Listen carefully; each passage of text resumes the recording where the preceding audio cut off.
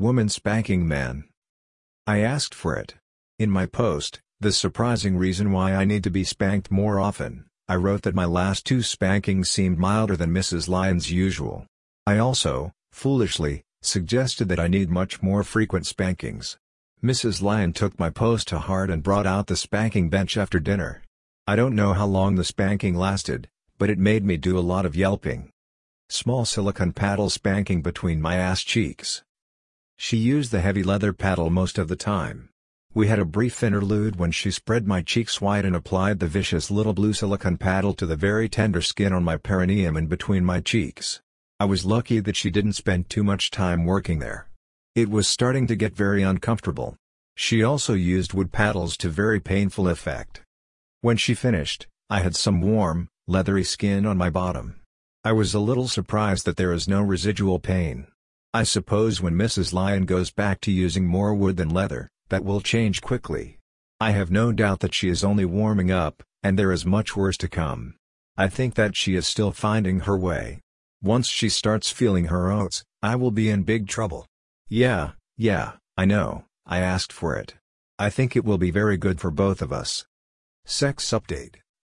I have an appointment this afternoon, Tuesday, with the ED specialist.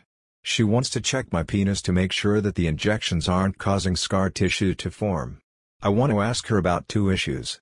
The big one is that I haven't been able to reach orgasm despite Mrs. Lyon's efforts. It's approaching 80 days now since my last orgasm.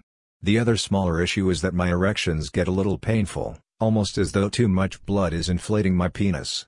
I know that's not really the issue since I've had much firmer erections without any discomfort.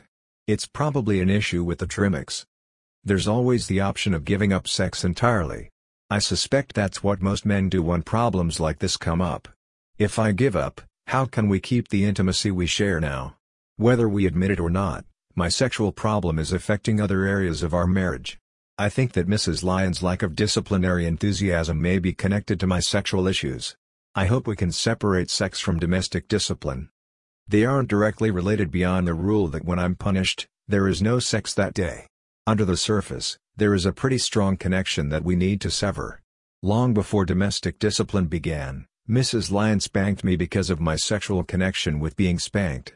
Domestic discipline replaced our BDSM spankings with disciplinary ones. Even though spanking became a punishment, the sexual connection remained. It didn't affect the quality of our disciplinary marriage. I am severely spanked for infractions.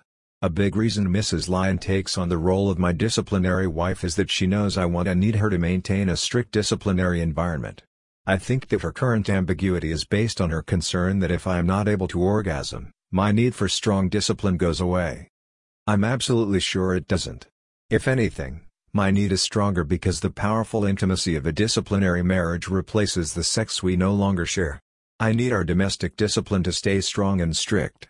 It provides me with a solid foundation while sexual problems continue to disrupt our lives.